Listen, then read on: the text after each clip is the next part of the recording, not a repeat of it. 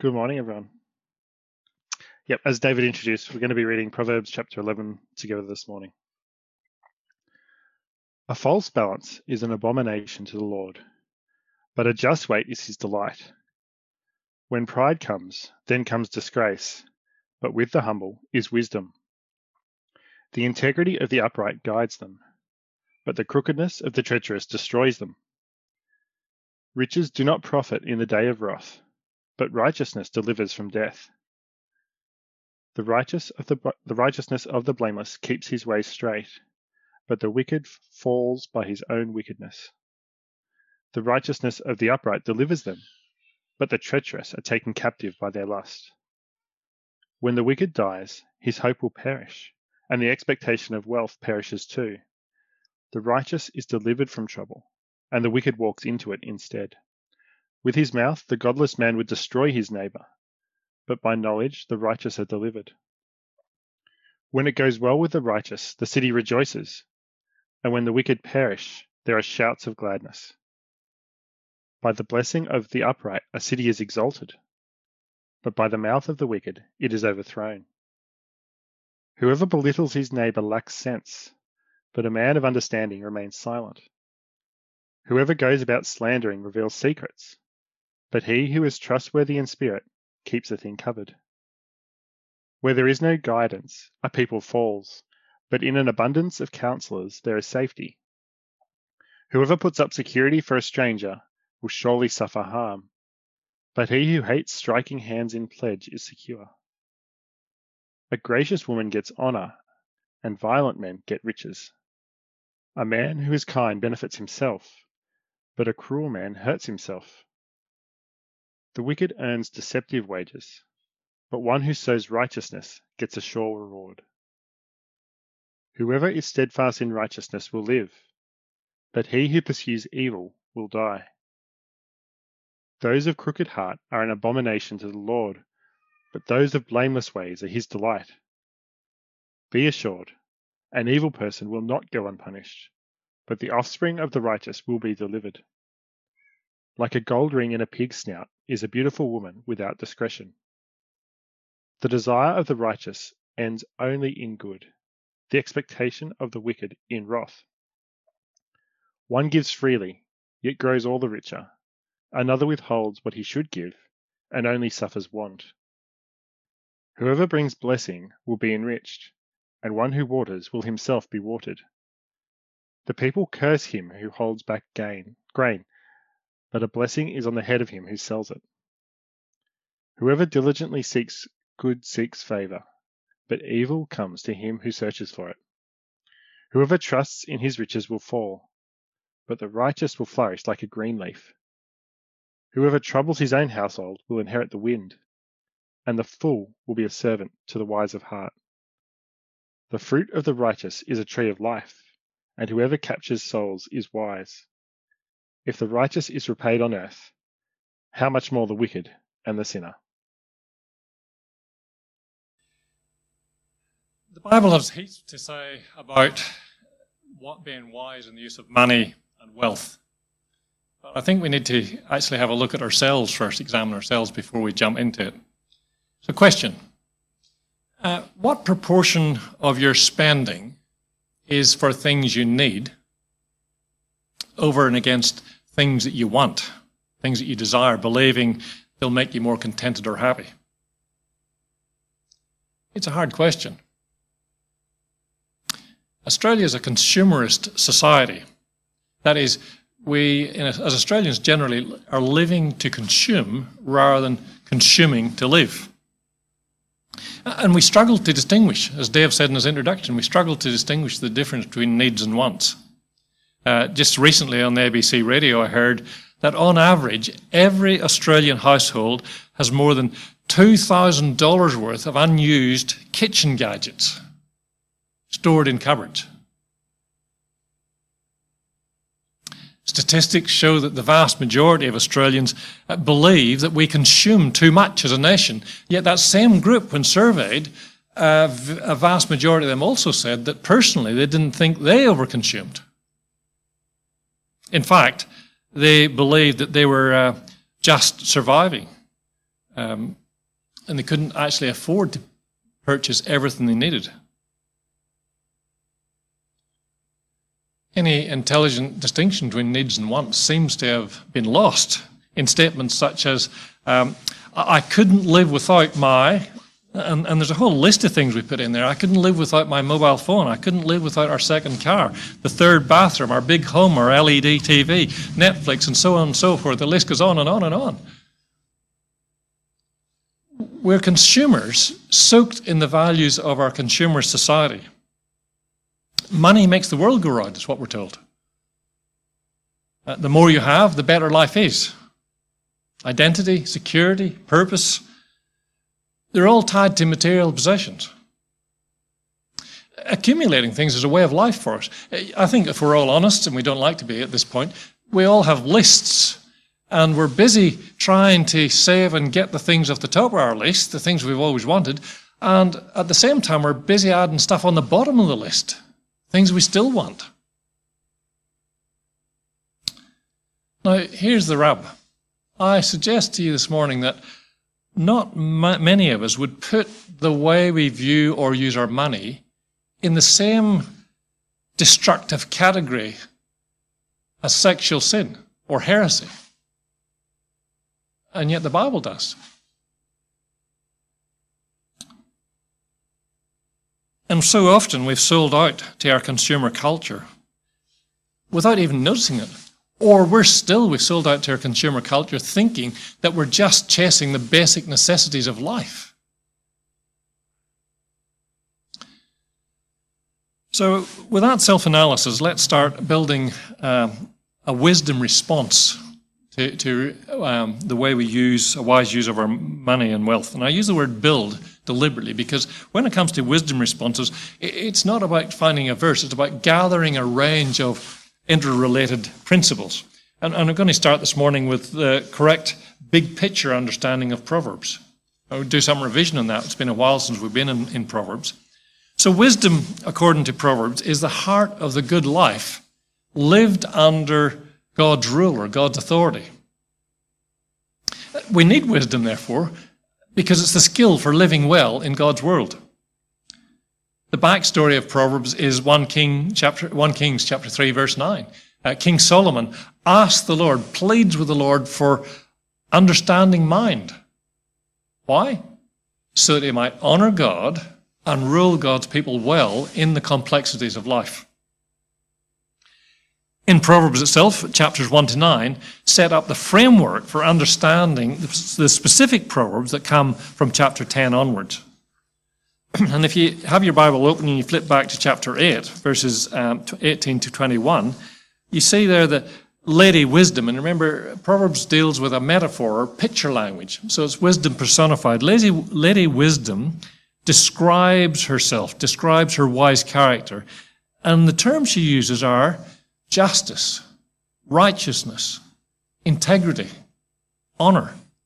These, says Lady Wisdom, are the ingredients of true wealth that produces fruit, the fruit of the good life, a good life of substance and value. And of course, that's as against what money offers us. And the second thing then in terms of revision is we just need to be careful about wisdom and money and proof texting. Proverbs has more than 40 references to earning and spending, greed and hoarding, giving and generosity. Some of those verses value wealth as a gift and blessing from God and encourage thankfulness. Others warn against the ever-present danger of pride, that is, of putting our trust in money and wealth rather than the Lord who gives it. And sinful behaviors, verse 1, that often flow from it. I'm just going to take my jacket off because I think it might be making noise in the microphone. A wisdom response needs to reflect both perspectives from Proverbs, the blessing and the warning. And indeed, that needs to reflect that perspective across the whole Bible. So here's the point here, that proof texting will get us into trouble. Because proof texting will be about selecting verses that sort of justify the presuppositions we come with into the Scripture.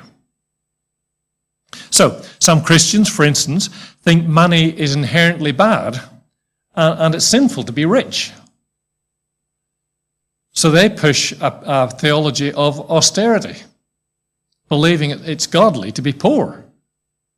Others push a theology of prosperity, believing they have the freedom to enjoy without reserve all the good things in life, because we're told in 1 Timothy 6 that God gives us all good things to enjoy.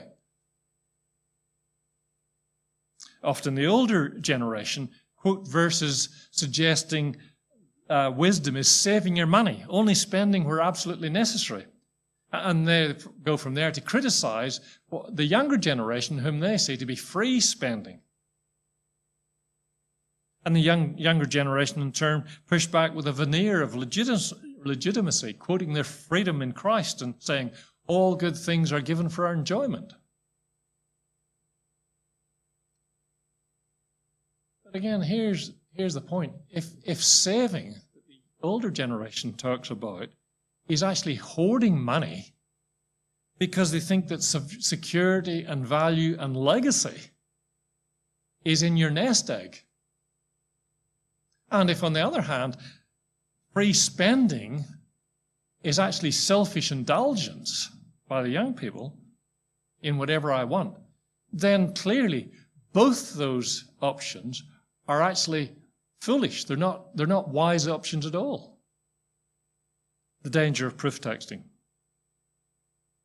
So the next point I want to make then is, as we build this wisdom response, is a fairly easy one to understand. We ought to desire to be like God. Because first and foremost, an approach to money, a wise approach to money, first and foremost is about attitude. And in Proverbs 11, we've got a whole range of contrasting attitudes. And they contrast sharply. Verses 1 to 4, you can see a whole list of them there. We got pride, which is self-interest. Obsession with money, obsession with getting money at any cost. And we're told there that drives or underpins dishonesty, foolishness, wickedness. And that's in contrast to a wise person, that you see through those verses, a wise person who's shaped by humility, and integrity, and honesty, and uprightness, and righteousness. Generous sharing, rather than selfish hoarding, reflects God's character. Now, it's an interesting thing, because if I was to ask you, how do you think of God's character? Well, I think most of us would respond in terms of holiness, sovereignty, justice, and God being eternal, God being unchanging. But in fact, our primary experience of God is his kindness, his generous, sharing nature.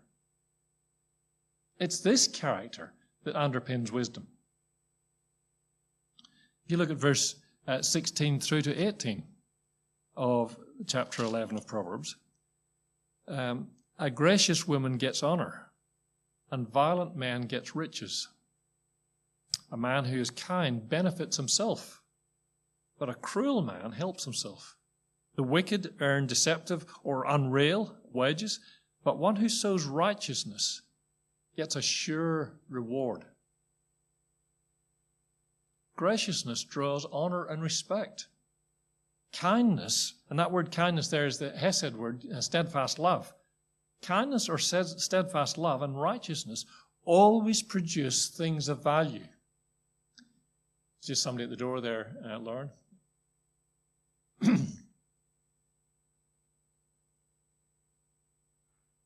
Verse 20. Those sort of characteristics always bring delight to the Lord. Verses 23 through to 25. Those who selfishly desire to be wealthy, to be comfortably wealthy, are contrasted with those who use their money to bless others. Verse 26, there's an interesting thing. The practice of holding back the sale of grain. And remember, grain in those days was a basic necessity of life.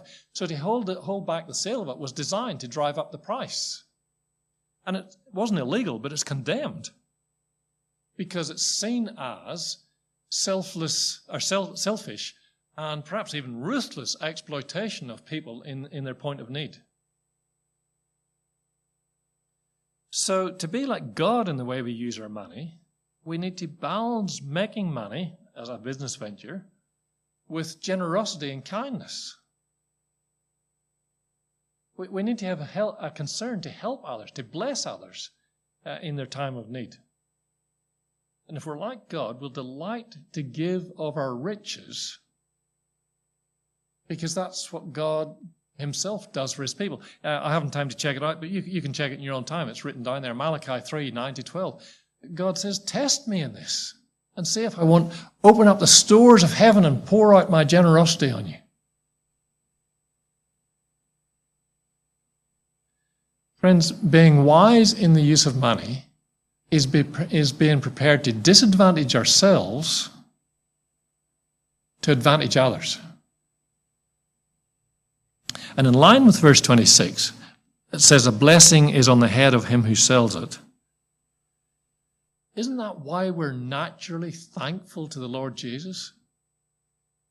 Because that's exactly what he has done for us. He's disadvantaged himself for our advantage. Likewise, in 2 Corinthians, chapters 8 and 9, it's worth having a look at the whole 2 chapters. What we have there is the story of how Macedonian church contributed to the church in Jerusalem. And remember, the Macedonians were poverty-stricken, and it was out of their poverty that Paul says they gave so generously. Generosity is not a function of how much money we have. Generosity is a function of our attitude and our desire to be like God. They showed God's character of loving others by giving generously, even when it hurt themselves to do so. And in that same place, how does Paul motivate us to be generous? Well, he doesn't appeal to our emotions with sob stories of how needy others are. He doesn't get out the big stick and give ruthless commands and say, you must give money if you're going to be a Christian. No, his motivation is simply to show people Jesus. 2 Corinthians 8:9. And he says he shows us Jesus. He said, Jesus was rich in heaven. And what did he do? He gave up his riches, as it were, and came into our poverty in this world. Why? So that we might go back to heaven to be rich with him.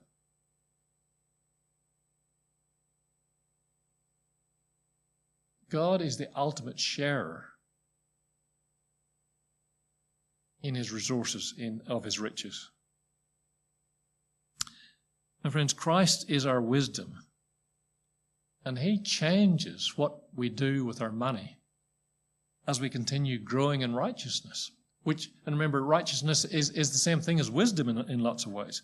Or another term is expressing the mind of Christ. So as we're keen to grow in the way we express the mind of Christ, then inevitably we're going to be wise in the way we use our money and wealth. And inevitably that means we'll be generous. We'll be sharers, not hoarders.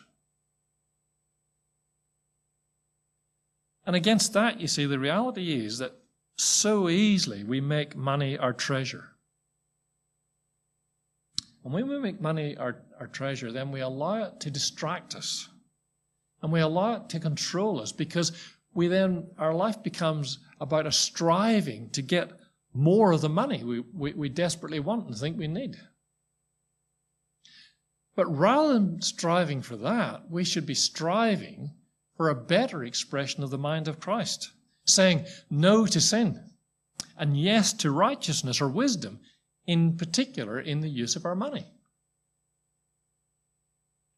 And again, go back to Proverbs, verse 17. Loving generosity delivers personal benefit or joy to the giver. Now, what's our greatest joy that we can have as Christians?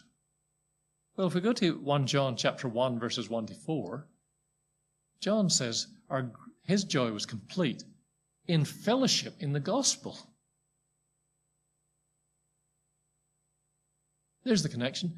Using our money to give us the maximum joy return is a gospel issue. Using our money for gospel concerns and gospel enterprises. Verses 24 and 25. One gives freely, yet grows all the richer. Another withholds what he should give and only suffers want. Whoever brings blessing will be enriched, and one who waters will himself be watered. Life surprises us, doesn't it? The truth is that selfish people end up poor in every sense of the word. And on the other hand, open-handed, generous people get richer in all the ways that count in the substance of life. And again, it seems a bit counterintuitive because when our money controls us, we think that to give it away is actually to lose or miss out. But in fact, the opposite is the case. Generosity is a powerful ministry tool. And what it does is it converts our money into the currency of heaven. What's the currency of heaven? Relationships, new relationship with God, new renewal of people, same people converted. And ultimately, that process will bring praise to God. Who knows? One day we might stand in heaven and people might say, that money you sent to COVID Care, that was the means by which I was brought to the gospel and converted. And for the last 20 or 30 years, I've just been praising God for the generosity of Christians in that church in Australia. Now that's converting our money into a currency that's worthwhile, is it not? And again, 1 Timothy chapter 6, verses 17 and 18, same sort of idea. When I can find it, Timothy cites Hebrews. 1 Timothy 6, 17 and 18 says, as for the rich in this present age, charge them or warn them not to be haughty or superior, not to set their hopes on the uncertainty of riches, but on God, who richly provides us with everything to enjoy. They are to do good. And you see that little phrase, who richly provides us with everything to enjoy? This is the qualification, the next verse. They are to do good, to be rich in good works, to be generous and ready to share, thus storing up treasure for themselves as a good foundation for the future, so that they may take hold of that which is truly life. Yeah, God does give us all good things to enjoy, but what's our enjoyment? Not selfish indulgence, but using the currency of this world, seeing it converted into the currency of heaven as people are brought to know the Lord Jesus. A proper view of money and resources, therefore, my friends, helps us avoid being self-reliant. It's about God giving us stuff. And it helps us avoid being self-made. I have gathered the resources that I now have stored away in my bank account. And ultimately, these verses tell us that investing in generosity will enrich not only ourselves, but again, we'll get praise and glory for God. So, don't allow money to become an idol in your life. Now, it's clear. You need to be really, really clear. And I want you to hear this carefully. Wealth is a blessing from the Lord, and it does have advantages. Now, not all the things that our world says advantages are actually real advantages, but in our world, money does give A degree of security allows us to buy the necessities of life. And in Australia, we have money to buy much more than the necessities of life. The world would also tell us, in some degree it's correct, that money and wealth buys companionship of friends. You're more likely to have people around you if you get some money than if you're destitute. But in our world also, money buys power, influence. Money gets you heard and gets you a right to speak. It's the rich and powerful that front us on our television screens on a daily basis. But again, here's the point, that we're facing that on the one hand, but we need to realize on the other hand that ultimately money promises security and significance it simply cannot deliver. Verse 2, Proverbs 11. When pride comes, then comes disgrace. Now, it's hard to know exactly what that means, but at least this has got to mean that when you're spending your whole life striving for money, it's so easily lost because other people around you are striving just as much to relieve you of your money as you are striving to relieve them of theirs. And so it goes round and round. Verse 4. All the money in the world, quite literally, will not head off that final reckoning, that final judgment before God's wrath. Verse 7. You can't take it with you.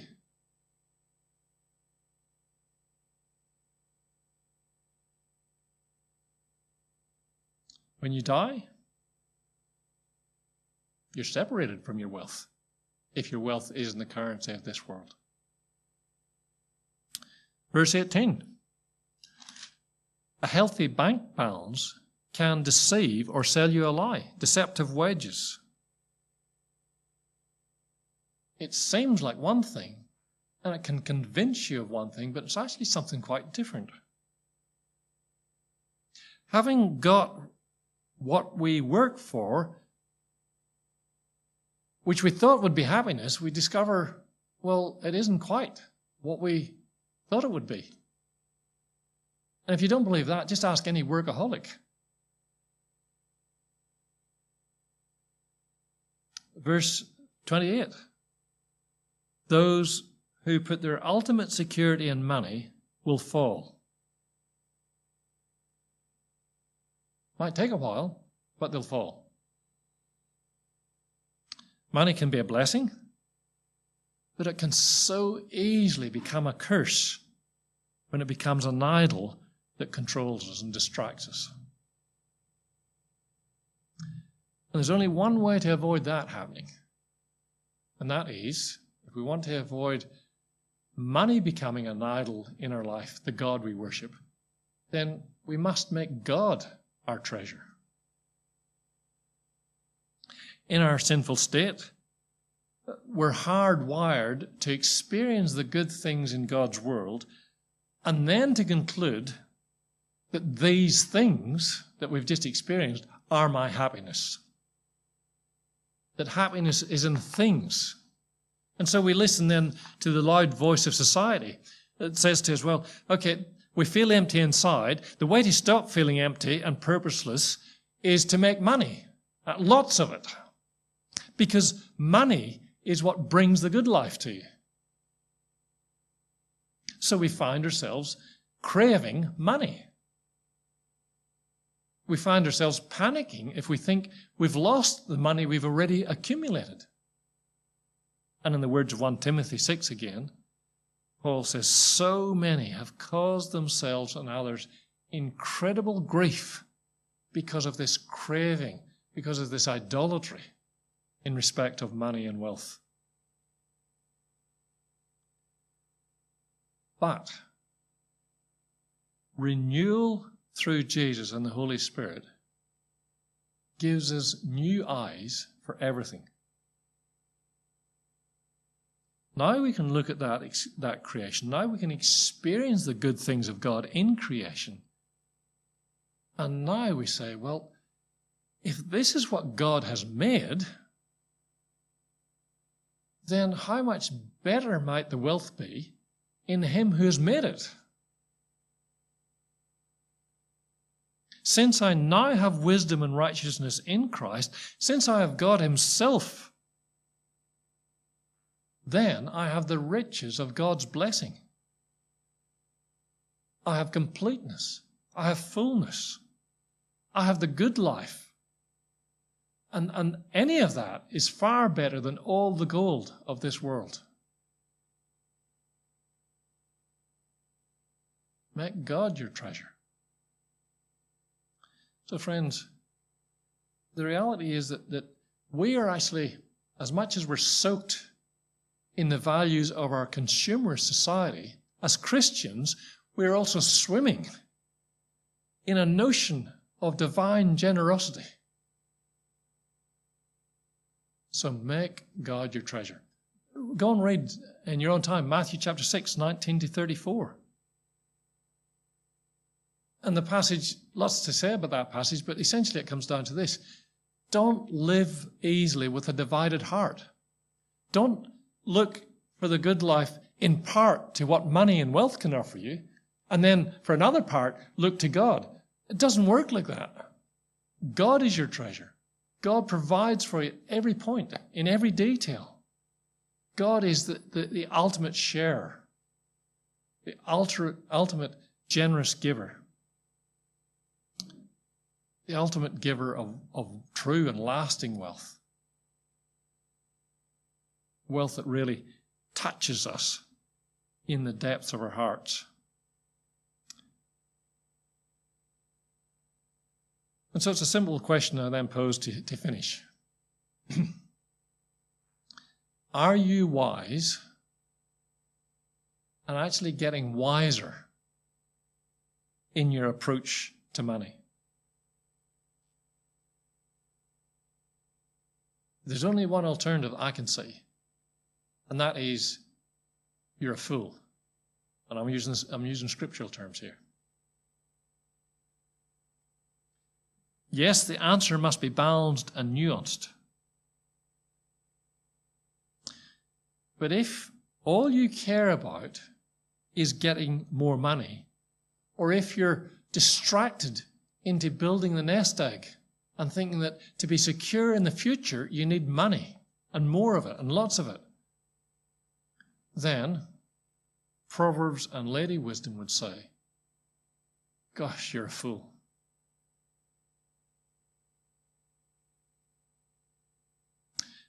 Wealth is a sign of blessing. Absolutely no doubt at all about that. And it's true, most likely true, that you'll probably acquire more money if you work hard, if you save wisely, if you spend responsibly, if you value wisdom, righteousness, integrity, generosity, and kindness more than your money. There is a sort of natural law that follows through there. So, on the one hand, your wealth is a sign of blessing from the Lord. But on the other hand, it remains your biggest temptation. Well, maybe one of your biggest temptations. Because your wealth will constantly entice you to self-reliance. To think that the future is secured by your own efforts and your security lies in your bank balance or your superannuation fund. Your wealth will constantly promise to be your self-worth, promises to make you self-sufficient. It invites you constantly. It's a battle within us to boast in something or someone other than the Lord. And so, my friends, you can have great wealth and be thankful for it as a blessing from the Lord. But in that great wealth, you can be a rich fool. Just pray with me now as we encourage the Holy Spirit to make that word real for us. Now, Lord, you know how much we're sucked in by the lie that wealth is what makes the world go around, when in fact, Lord, you make the world go around. Lord, you know how we panic if we fear we're going to lose whatever wealth we have accumulated. And that of itself, Lord, shows something of what's happening in our hearts. Lord, help us to get the blessing, get the perspective of both seeing the blessing we have of wealth here in Australia, and we all are wealthy in so many ways in Australia. Help us to see that blessing and be thankful for it. But at the same time, Lord, help us to guard our hearts from allowing that wealth to become an idol that takes us from you and makes us self-reliant. Help us to see these things, Lord. In Jesus' name I pray. Amen. Thanks very much, folks.